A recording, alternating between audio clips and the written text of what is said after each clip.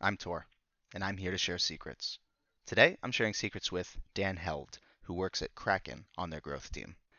We're going to talk a lot about growth on this episode. I have a bit of a growth background myself, but Dan understands growth very intuitively and why these growth principles are so intuitive to the blockchain space, but also to the growth of Bitcoin itself. He's also going to share some of what he believes to be Satoshi's secrets about how Bitcoin was created and released into the world. And we'll talk a little bit about why this time might really be different with the Bitcoin bull run, looking back in time previously at some of the other cycles. I was really excited to get to talk to Dan. He's a prolific content creator, a great speaker, and a great thinker, so I hope you benefit from his wisdom as much as I did. Without any further introduction, here is Dan Held. Dan, thank you so much for agreeing to jump on and share some secrets with me. I'm really excited to get to talk to you about some of this stuff. Well, thanks for having me. I was really thrilled that I could join today, and it's been a while, 24 hours, but yeah, on privacy. It's a really fun topic, and there's a lot of ground to cover. So was happy to come on and share my perspective. Sweet. Well, before we get into your perspective, I think we should answer one basic question for people, which is who are you? They may not know exactly who you are. I know exactly who you are. They may not understand how big your audience even is on some of these topics. But as somebody who's kind of followed your writing and work for a while, it's really exciting to be able to talk. So let's start with who you are. If you're showing up to a dinner party, let's say these days, how are you introducing yourself, and how are you going to introduce yourself to our audience today? Yeah, I wish I was going to more dinner parties, but we've got COVID, unfortunately. Fair I, enough. Use uh, your I, use your imagination. I mean, you're getting me triggered. I would love to go to a dinner party and hang out with friends and have some bottles of wine. But yeah, who I am. So I've been in crypto for 8 years. I've been at 5 different companies. I've sold two. My first company I sold to blockchain.com, and I came on board there as the first product manager. Then later in my career, worked at a few other crypto companies. Also worked at Uber, where I worked on writer growth led by Andrew Chen and the growth marketing team. Left there, came back to crypto, and started Interchange, and we got acquired by Kraken. And so I've been at Kraken since mid 2019, and I first started off on the BD team, but then went back to my roots, which is a growth background, so growth product, growth marketing. So I stood up the growth team at Kraken. What a growth team does at Kraken is we acquire new traders efficiently. So we look across different marketing channels via organic or paid methods, take those to .kraken.com or the App or Play Store and convert them in an efficient manner. So that's my work life. My personal side or my personal brand, I've got around 85,000 Twitter followers. That's my biggest channel, and I talk about Bitcoin. Bitcoin is the only crypto asset that I particularly find interesting. And I've written a variety of different topics. I've written on a variety of different topics that cover, why Bitcoin's special, why does it matter, why proof of work is fine, why Bitcoin had an immaculate conception. All these different pieces of Bitcoin that I felt were misunderstood. I wrote about them, and I think what people like about my writing is that I try to explain things very simply. I don't use flowery language. I keep it as simple and clean as possible because my objective is to educate folks on Bitcoin and why they should care about Bitcoin and why does it matter and how it impacts their life. So yeah, for me, I see myself as, I work at Kraken, and then when I'm talking to my personal brand, I take that Kraken hat off, and I just want to make sure that whenever Bitcoin succeeds, I can look back upon my experience and go, I helped get hundreds of thousands, millions, or tens of millions of people to get into Bitcoin. And I think that's sort of like my life's mission. Well, there's that growth mindset and there's that adoption mindset, right? Like it really does come down to users at the end of the day. In Uber's case, riders or whatever else. I guess this is something that we have in common. I before I got full time into the crypto space, I was on the growth team at Snapchat, and that's another one of those like Oh, hundreds wow. of millions of. Well, it was a weird time to be there, to be sure. It was right as Instagram was launching their own competitor in product to Snapchat, and they were trying to figure out whether that was going to be a growth threat. The spoiler alert, of course, is that it was. But I remember reading a lot of Andrew Chen's blog posts then before he got pulled into Uber. writing a lot on growth principles, and I found it really, really fascinating. And so that's very cool that you actually got to work on that team in person. That was probably a really exciting experience. Yeah. Yeah. Well, it's pretty wild. I don't encounter many growth people in the crypto world, so it's a lot of fun that I can talk to you Yeah. about this. Well, the other growth person who always comes to mind in the crypto world, and it's fun to say this to you, is that Anthony Pompliano was a growth guy Yeah. at Facebook and Snapchat. So Yeah. we And all go ahead. people wonder why he was so successful in his social media presence, and it's because he's a growth guy. Like, Yeah. and I've tried to tell the other Bitcoiners, I'm like, hey, look, you guys have great messages to deliver. Think about it from a growth mindset. You could deliver it to even more people. And then they threw rocks at me because they didn't like me for saying that. Yeah. Actually, that um, what's really surprising is how poorly I've done, given that given but yeah, that's it's no surprise that he's been successful. And honestly, it's no surprise you've been successful. But again, a lot of it I think comes to it's not that you know something super secret about how these platforms work so much as you've been producing a lot of content that I think is really resonant for people. You do have this plain English way of explaining very challenging concepts sometimes to grasp about cryptocurrency and Bitcoin in particular, especially if you're not experienced. And content yeah. is king. And you're totally right. It all starts with content. There's no trick or hack or anything you can do to get that content in front of folks and have it resonate unless it actually resonates. The content has to be good. It has to deliver a message that people like. And the way I was, before Uber changed the way that I created content. And I was actually one of Andrew Chen's direct reports. So, Oh, wonderful. on that team, especially on product was really, really critical about this. You were forced to write TLDRs, too long didn't reads, on email threads or documents that you were sharing with a large stakeholder group. Hmm. The reason why is you needed to compress the narrative. No, ain't nobody got time for that. This person is managing 100 people. You need to tell them what the hell matters right away. And so you continually had to keep compressing your narrative, more compressed, and just making it super efficient. And that bled over into my writing, where you know I I think it's a shame that teachers in school tell kids they need to write 10 pages. I mean, what if they could do it in one page? Hmm. That message is then delivered to a wider audience because more people read it. So that for me, that I think was a really cool experience. That I was a takeaway from Uber was just narrative compression, which has been a huge help in both personal life and work life. Like the ability to communicate what you're doing, why it's important, is not only important for like your job, but it's important for you.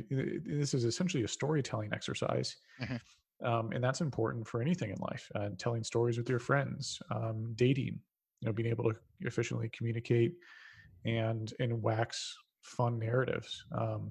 So yeah, I think storytelling is like a life skill that should be taught in school, and I didn't really discover it until a few years ago.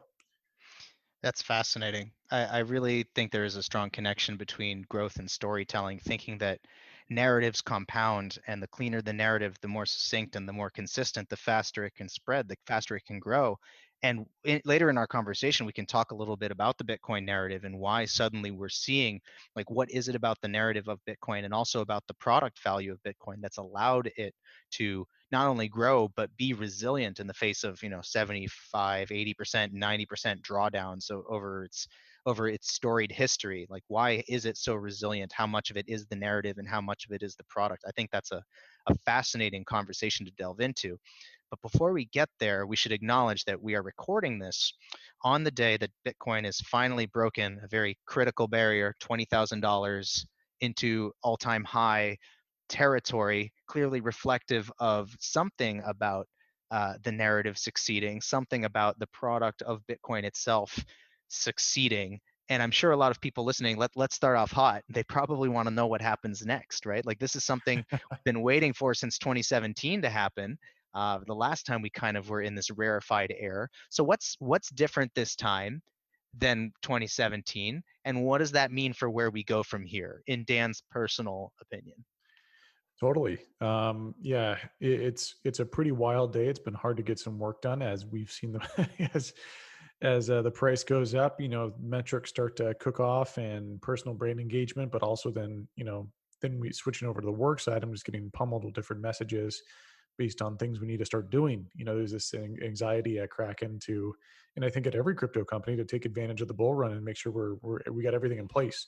Oh yeah. Um, that, and so when I think about this bull run, it's super interesting. I think it's much different than every other bull run before it. In this bull run, we have a macro backdrop with the economy that is very different than every other one. Every other bull run occurred during a larger macro bull run in the larger economy. And now we don't have that. We have an incredibly wild moment where with COVID, how it disrupted global finance and introduced all this risk into the system. And this is the moment where Bitcoin can shine. Bitcoin was built as a gold 2.0, and it's been waiting for this moment its entire life. It's what I've been waiting for when I entered my position by owning Bitcoin in 2012, where I hypothesized that Bitcoin is a gold 2.0. And we are now finally touching upon that premise. So, in the macro backdrop, that's really bullish, I think. All the money printing that's going on, all the bailouts just reinforces continually why Bitcoin is valuable. And then when we look at Bitcoin itself on a micro level, we just went through a halving, which means that there's less supply hitting the market. We've got an immense amount more of demand where we have institutional money now, in addition to retail. But retail can buy Bitcoin across a wide variety of different platforms. PayPal, which is pretty wild because I think before, it was a pretty high technical level to go create a Kraken account and learn how an order book works, etc. And what we're seeing now is that the ability to buy and sell Bitcoin is really easy to do across a wide variety of touch points, which Right. means that more money can flow into Bitcoin. We've got less Bitcoin hitting the market in terms of the Bitcoin halvings. So with the Bitcoin halving just occurred, so less of the subsidy is hitting per block. Hmm. And that sets up a really interesting micro environment.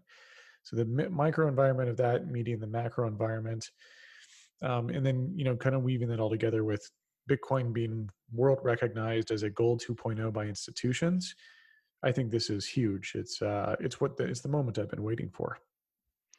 I think a lot of people have been waiting for this moment, not just because they want it to be right, but just because gold does seem like a relic of the thousands of years past before this techno-industrial age that we're currently living in. Like it just does seem like a natural evolution where the rails for store of value and transfer of value have changed so dramatically, and so little of our economy seemed to be catching up to it. And suddenly, it's hard to say what's driving everything now versus like when we talk about central banks taking an interest in digital currency versus like the macro investors like Paul Tudor Jones or whomever else, like giving their blessing in essence to Bitcoin as an asset class, or whether it's Square and MicroStrategy committing pieces of their treasury, in some cases 100% of their treasury, to Bitcoin as a treasury asset. All of these things converging simultaneously. It just seems like we've gotten past, maybe this is a growth principle again, we've gotten past a tipping point of sorts, past which it becomes, and here's another popular crypto Twitter word, reflexive. It's a reflexive process by which the narrative now feeds back on itself. And as Bitcoin goes up, its narrative as a digital store of value is strengthened, because in dollar terms, that's exactly what it's remaining.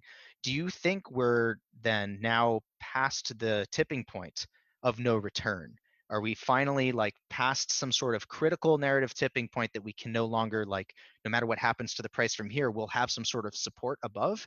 Or do you think there's still a risk that something dramatic could happen to Bitcoin at this stage where we'll see another like large crypto winter where it's completely written off, like we saw like a number of times, first 2015, Yeah, 2016, and then 2018, 2019? that's a really good question. Essentially, will this time be the same or will this time be different? I, I think Bitcoin has entered a new era to where you're having the largest institutions in the world recognize its legitimacy. There is no going back from this moment. Hmm. Bitcoin, as it increases in value, further legitimizes that opinion, and then it continues to climb. And as it continues to climb in price, people become aware of it and then start to buy into it in anticipation of the price going higher, also known as FOMO. Hmm. What's really interesting is that Satoshi hypothesized this is how Bitcoin would gain adoption, and he hypothesized this before Bitcoin was worth anything. So Satoshi intimately understood human behavior and human incentives and how the greed element of humans could be tapped into to build something good, which is to build Bitcoin. And with, I certainly don't think we're going to see another bear market like we saw in the previous cycles. In the previous cycles, it was largely retail driven with a shaky financial infrastructure. There were no financial instruments. So, for example, in this one, we have options, we have lending and borrowing, where folks could, instead of selling their Bitcoin, they could borrow dollars against Bitcoin using Bitcoin as collateral. Hmm. And that would enable them never to have to sell. Granted, it depends on what your loan to value ratio is, et cetera. But that's a really interesting sort of situation that can occur, right? Where, Bitcoin, Bitcoin, the supply side, we might not see nearly as many Bitcoin hit the market as we did in previous cycles, where the only way to exit Bitcoin was to sell your Bitcoin. So now you could borrow against your Bitcoin. You could lend your Bitcoin out and earn interest and live off that interest. Or you could sell like covered calls, which is selling upside on your Bitcoin above a certain price.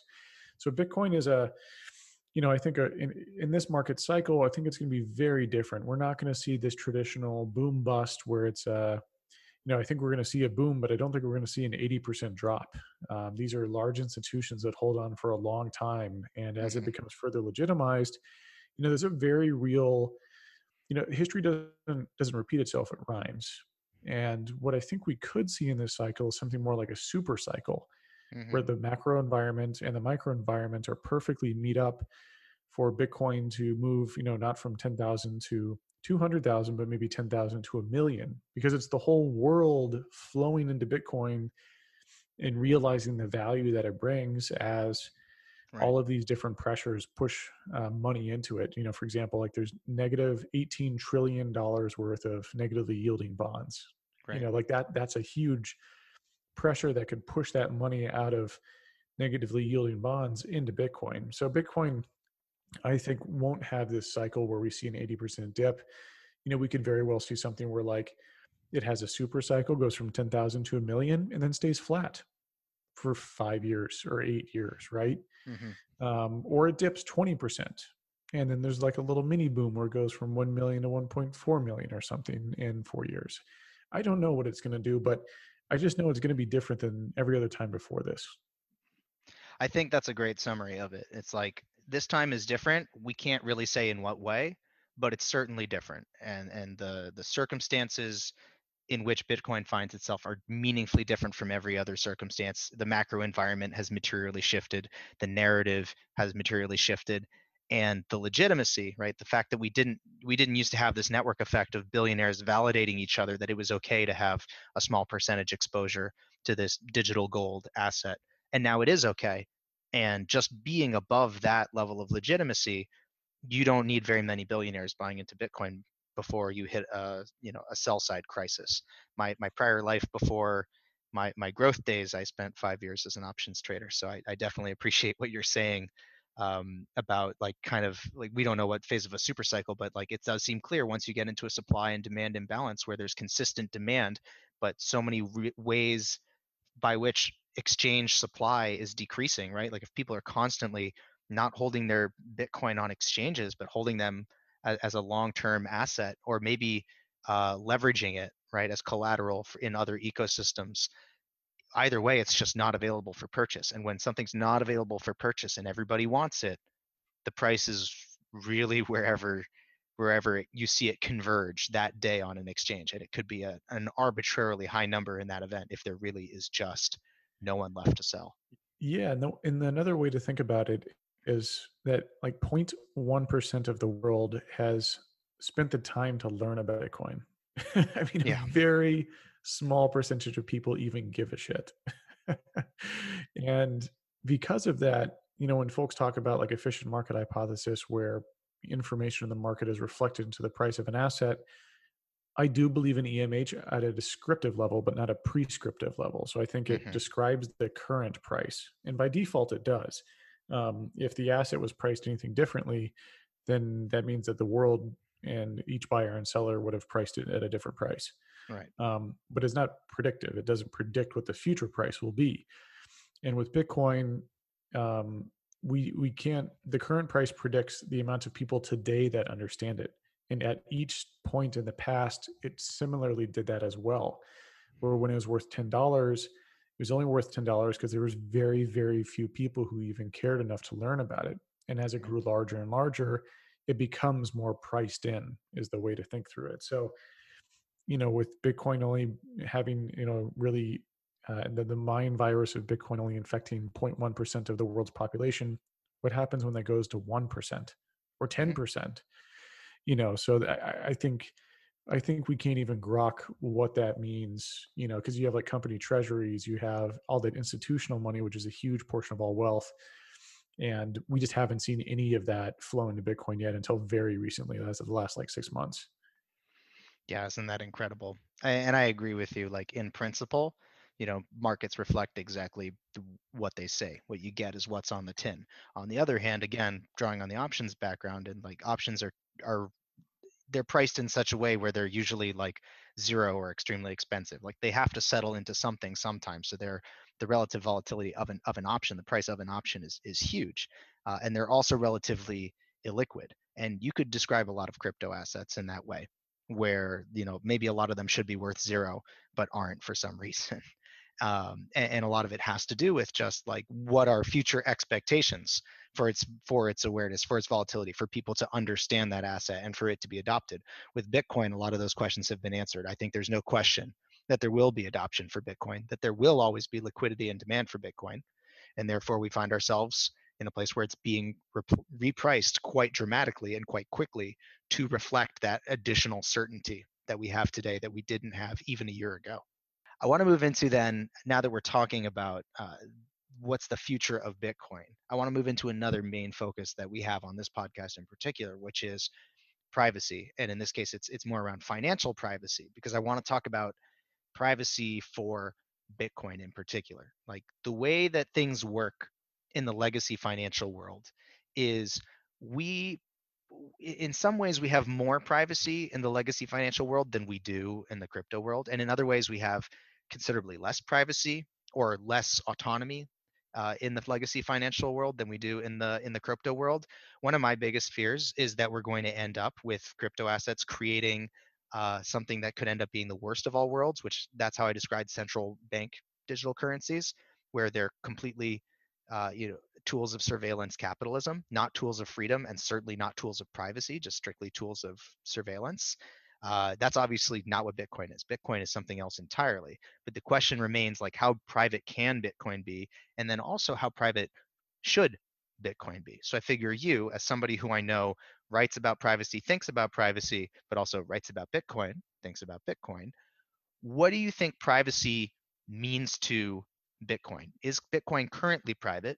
Should it be more private? There's obviously some trade-offs here. Let's think through that question a little bit, because I think now more than ever it needs to be asked. Yeah, so that's a great question, and I'll start with kind of the basics of privacy, and then we'll go into Bitcoin and everything there. So, privacy is a fundamental human right. I think Snowden has some great thoughts on why we should be private. It enables us to be able to be alone with our thoughts and to be expressive.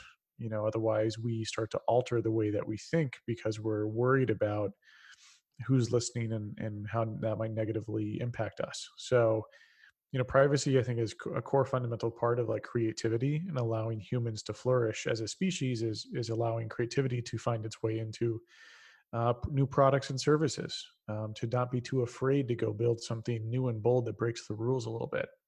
So privacy, I think, plays really deeply into that. So I believe it's a human rights issue. And my buddy Alex Gladstein from the Human Rights Foundation echoes that same sort of thing. So if you don't follow him on Twitter, definitely recommend that you do.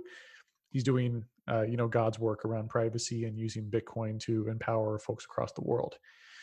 And when it comes to traditional financial privacy versus Bitcoin, yeah, there's an interesting way to think through it. One is that the gold standard, all puns intended, of fungibility, which is the ability for one unit of a currency to be equal to an exact other unit, that is rooted in the sort of like privacy. So fungibility, in essence, equals privacy. At least some folks think that that's what it equals, and that's historically how people have thought about it.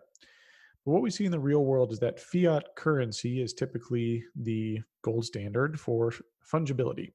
That's why in all the movies that you see, when drug dealers buy large amounts of drugs, or there's an illegal transaction, it's done with a briefcase of cash.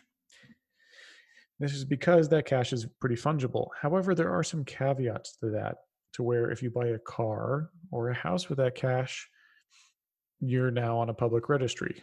And then folks are going to wonder where you get the money from. So there's not really, why you might be fungible on a very small level. Like you can take that $100 bill and buy some beer or go out to dinner. Deploying that amount of money in a very private way is very difficult. Remember, there's receipts.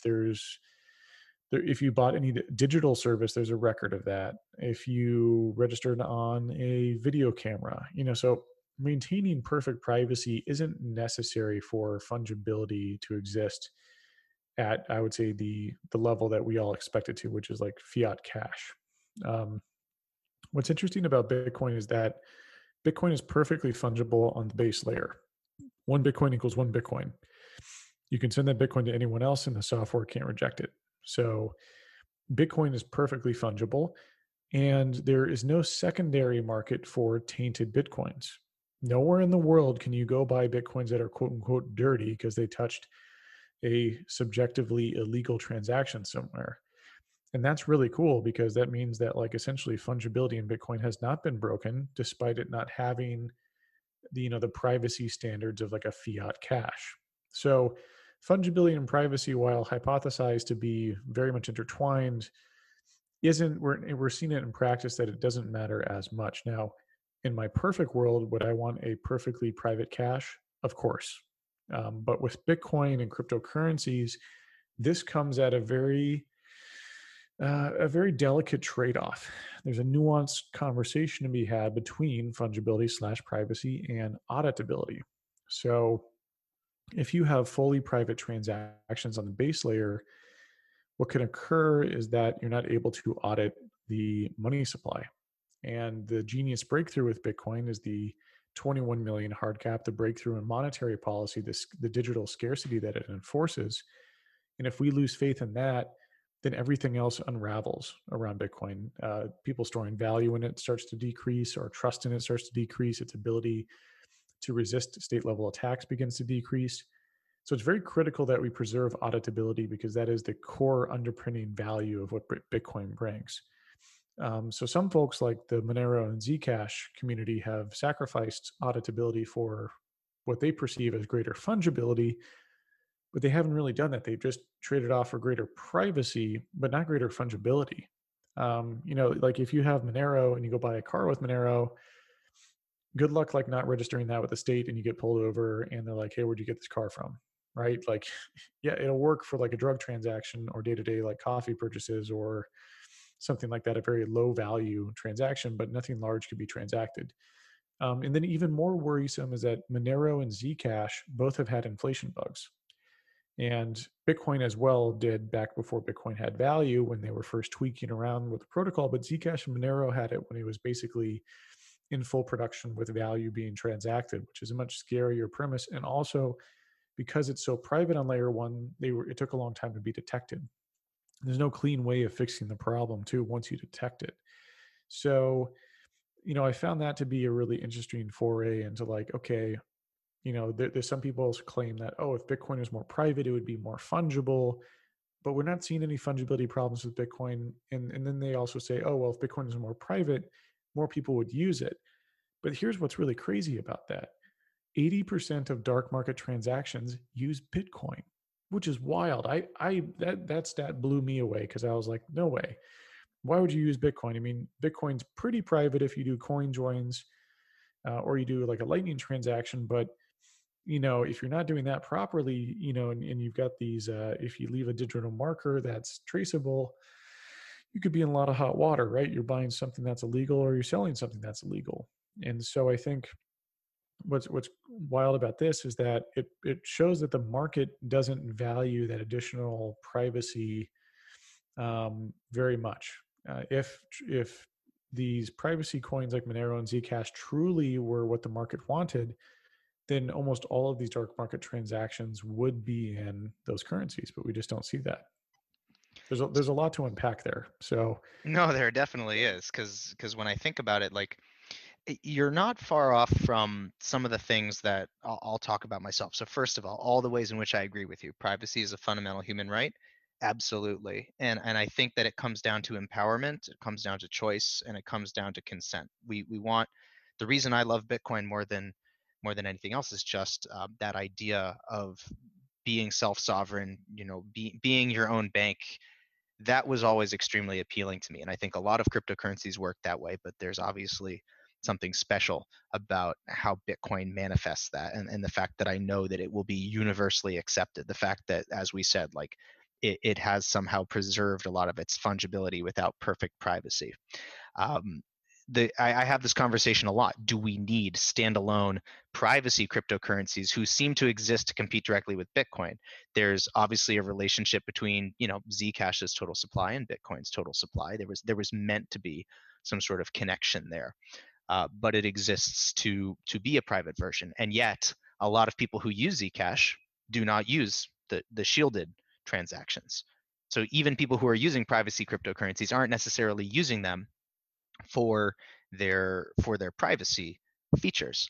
Something that comes up a lot with us, like for Secret Network, is because we're not a privacy coin. We're really like a private smart contract platform. So for us, it's more around protecting users, protecting data for the platform more than it is about like protecting privacy for like the underlying coin. So when people say, are we a privacy coin? I always say no, because we are absolutely not. But you can create privacy coins, in essence, privacy tokens, using the network. So we're always kind of focused on this balance between, where in the product protocol stack do these privacy protections need to exist? Do they need to be at that base protocol level, or do they need to only exist at the application level? There, I think we do have alignment. But I'm wondering, like, do you think that there are use cases? Maybe the market's not realizing them, but you personally think there could be use cases for something like Monero. Like, where does Monero have its place in this universe? well, I would have thought it would have had a place in dark market transactions, but evidently it doesn't, right? That stat shocked me, and Chainalysis did the analysis on that. So feel free to check it out. I believe you. Yeah, that stat really shocked me, and I think if it's not useful for that, then I'm not sure what utility it has. I think that there's a huge, like, if Bitcoin has pretty good privacy, kind of joking here a little bit about PGP, but Mm, if Bitcoin has pretty good privacy with coin joins plus layer two hmm. privacy solutions like Lightning, I think that solves the problem well enough for the market to where it plus Bitcoin's network effect and liquidity to where maybe Monero and Zcash just aren't attractive. Monero and Zcash optimize for one thing and one thing only. That's for privacy. But you have to optimize for everything. You have to optimize for Right. scarcity and auditability. You have to optimize for liquidity and network effect.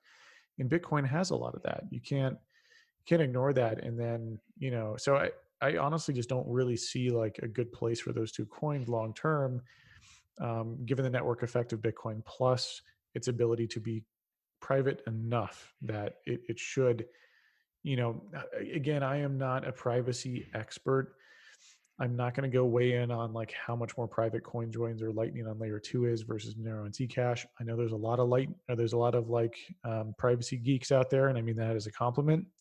Hmm. Privacy geeks who really know this and really grok it super well, to where they talk about like how many validator sets are there, or like not validator sets, but like how many other people are you mixing with, and like that Yep.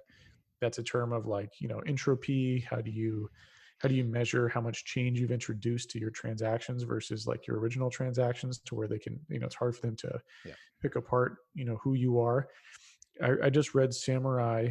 They had a really interesting analysis over funds that were stolen from KuCoin, Yep. and they analyzed it, and man, they were able to pull out like crazy metadata, and they used time stamping as these coins went through a variety of different mixers and whatnot. So still it's really tricky to be perfectly private. And Hmm. I'm just not sure if that's even like a possible thing to do.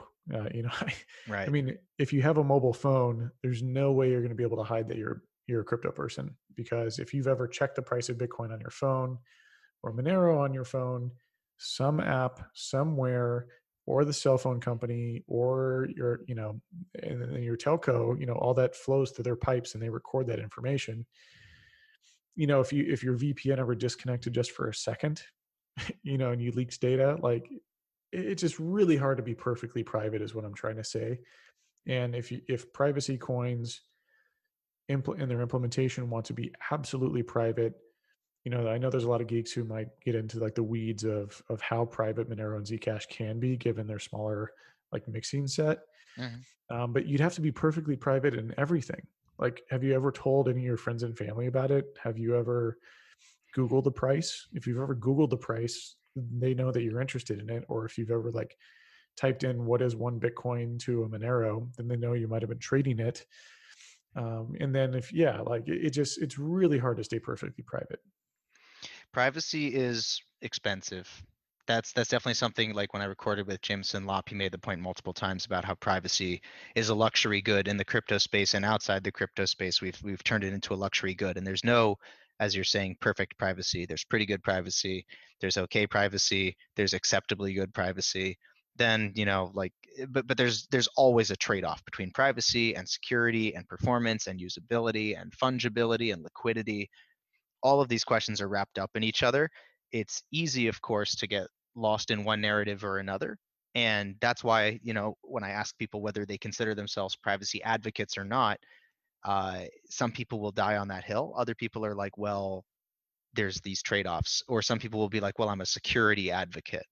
Like it's hard to be purely a privacy advocate knowing nothing's perfectly private. But I would also say that nothing is perfectly public. We can't know everything about someone. Like even if you observe their actions, you can't observe their intentions. You can't necessarily model what will happen next. And that's what makes the future so exciting, is that there is all of this private information that exists with each one of us. And when those things are combined and they interact, like in markets, we don't know the assumptions of other market participants, but when those assumptions collide, you get price movements, you get product adoption. It's that I find to be really exciting as well. And then in that regard, I think private information is critical to commerce, is critical to the growth of economies. And the fact that somebody could have a different opinion than you about the value of Monero or Zcash is what allows a market for Monero or Zcash to exist. If everybody thought like Dan, Bitcoin would already be $10 billion, and we'd have no alternative assets necessarily. And I'm making an extreme example, obviously. I don't think you necessarily believe that, but I'm just making the point that if we all thought the same about the relative value of privacy or the relative value of fungibility or any of these other attributes, we would see different outcomes. But as it is, somebody somewhere clearly believes that privacy has some value, but not everybody everywhere. And that's fair. I think that Totally. is where we are. Yeah, and that's what's interesting about markets, is that markets reflect, performance, or like how it's a reflection of all market information combined with like, is your protocol or product solving a problem for the market? Apple solves a problem very well for the market, and that's why its market capitalization is so high, combined with the subjectivity to how well it is solving that problem. So with stable coins and privacy coins and Bitcoin, that's the same sort of thing. There's a core underlying value of what it does to solve a problem, and then there's the market perception of how well it's solving it, Mhm. and that's what gives us the price. Yeah, I think it's just such an exciting thing to see this entire space emerge in the last decade, because it's markets thinking and product thinking and technology and cryptography all rolled into one, and we all have a little piece of that puzzle. I'm not as good of a technologist as many others, but I know a lot more about markets than some and a lot more about privacy than some, and I feel like I'm always sitting here with like a couple corner pieces waiting for somebody to fill in the rest of the puzzle. And every time I talk to somebody like you, I feel like a little bit more gets filled in. So with that said, we're moving into the last part of our conversation, which means I get to ask you my favorite question, which I try to do on every podcast, which is, you've clearly been in the space now for a while, and you've worked, in tech, but you've also worked full time now in crypto for a good deal of time, and you've had the opportunity to work on a lot of interesting problems. So what is a secret that you know, that you've learned over all these years working in the crypto space and particularly with Bitcoin, now with Kraken? What are some secrets that you've learned that you still think other people really haven't grasped yet? Secrets they deserve to know, but they just haven't figured it out yet. What can you share with us? Yeah. So that's kind of a fun question to dig in on about like secrets um, that I've discovered. It's funny because I ask a similar question to people interviewing on my team, on the growth team, Hmm.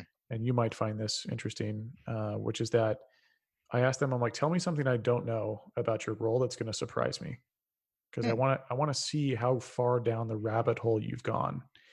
Like how far have you gone down there to where I want to see somewhere that I've never even considered before.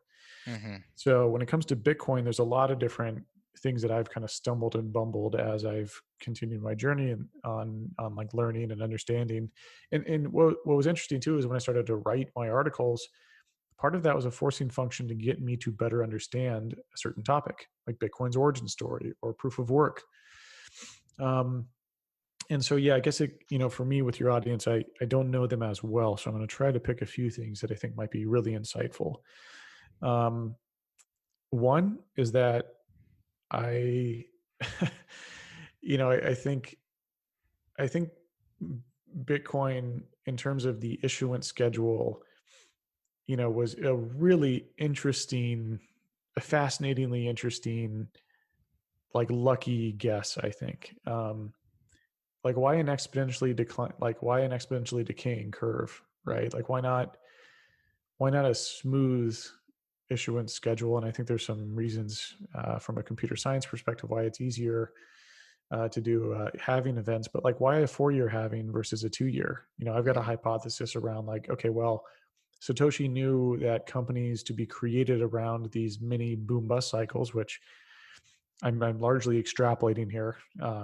Satoshi didn't say these things directly, but I think like with his foresight, knowing that there could be supply shocks with halvings could induce market cycles, and then having enough time for things to be built and for the human mind to adjust to this new paradigm. 4 years seems like a good amount of time. It's the time we give politicians in the United States time to make an impact, like the president. Mm-hmm. So, what if you had done it every 6 months or every 12 months or every year or every 10 years? So I think it was a combination. And then, so like you've got like, when would you do halvings? And then also, what does the curve look like? Because the curve could have been a lot flatter, right? Like we could have issued much less than we did in the initial years and maybe had that smoothed out over time to where instead of a really sharp issuance curve, maybe it was a little flatter, right? Where it issued them a little bit more slowly over time. And so Satoshi doesn't really give a ton of insight into why he chose that, but whatever he chose worked, which is which is pretty wild to think about. And I just marvel at either the either the brilliance of it or the just luck of it. I certainly think that Satoshi is a human, after all, and Satoshi certainly wanted to see if it was going to work in his lifetime. And I think that's probably why he chose that Mm-hmm. issuance schedule to work that way. Is I think he just wanted to see if it was going to work. Because if he made those periods like 10 years, he might be dead by the time Bitcoin actually becomes something. So yeah, I think that was a really fascinating topic that almost no one explores. And I don't know if there's really any insight to be had there other than it worked. And then we have Satoshi's planting of Bitcoin during the 2008 financial crisis. And I think Right. this was, a lot of people know this because they've seen the white paper date, October 31st, 2008, and they've also seen the code, the message written to the first block on the Bitcoin blockchain. And I think what's really interesting about Satoshi's timing was that he registered bitcoin.org in August 2008. So he waited months before, like he was already ready to go and just had his finger kind of hovering over the send button. And then another interesting point I think is the date. So the year, if Satoshi had Bitcoin ready, did he time the year exactly? Maybe. Did he time the month? For sure. And did he time the day? Absolutely. He must have very carefully thought about the day he would plant Bitcoin. And October 31st is a very unique date. So, first of all, it's at the peak of despair in the financial markets. Hmm. Truly, everyone thought the world was going to end in October 31st, 2008. But Satoshi isn't a Halloween buff. He's not doing it as a joke. I think he did it for two reasons. Because that date is a very interesting historical date. One is it has to do with Martin Luther, and Hmm. I forget. I'm blanking out over what he How many stapled. theses? Yeah, 57? How many? I forget. I'm I'm blanking gonna on. feel so bad now. I'm googling it in the I've, background. You keep going. I've been up since 6 a.m. because of meetings in the market, so I'm a little rusty. It was that, and then it's also Halloween was a 95. celebration. I suck. It's Not, 95 theses. yeah, and well, me too. I couldn't remember it either. It's a combination of that plus Halloween stems from an ancient Celtic tradition called Samhain, and it's the celebration of the end of the summer and the beginning of the fall winter. And so the celebration was very intertwined with life and death. And I think Satoshi very poetically meant for Bitcoin to be the representation and death of the old system and the beginning of a new one. Mhm. And so that's why I think he chose October 31st, 2008. This is so great. I love it because sometimes people are like, "Oh, I learned a secret about, how to hire," or like, "I learned a secret about how to trade." It's like and it's like I feel like with your secrets, you're still more interested in just Bitcoin itself, just in the system and the entity behind it, Satoshi, right? Like what was going through the brain or the hive mind of Satoshi when Bitcoin was incepted. And I do think that yes, like some of the most interesting secrets, some of the most interesting learnings are definitely contained at the inception of Bitcoin, at the inception of like this phase of cryptocurrencies journey versus in our own personal journeys. It's actually a really interesting and refreshing perspective. So I thank you for sharing that. I don't think about those things nearly often enough. I think it's really insightful. Yeah, well, glad you enjoyed. Satoshi did not say that these.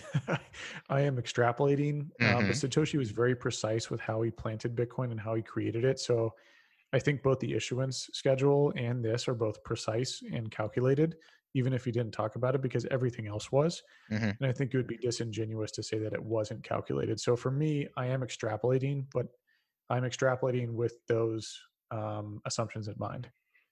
Yeah. Well, to me, it just reinforces really the beauty and the opportunity that exists in this space and with Bitcoin in particular.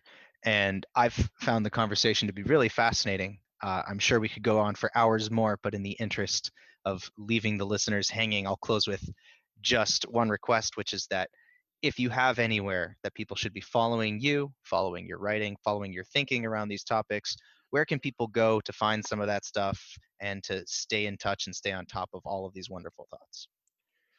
Yeah, so I would recommend if you're on Twitter, I'm Dan Held on Twitter, and that's where I post a lot of my content. That's where typically things go first. I do write a weekly newsletter, and that's Dan. If you Google search Dan Held Substack, that's my weekly newsletter. And that newsletter is a little bit longer form content where I can talk more intimately and a little just more, I don't have to think about Twitter or YouTube or LinkedIn's engagement algorithms.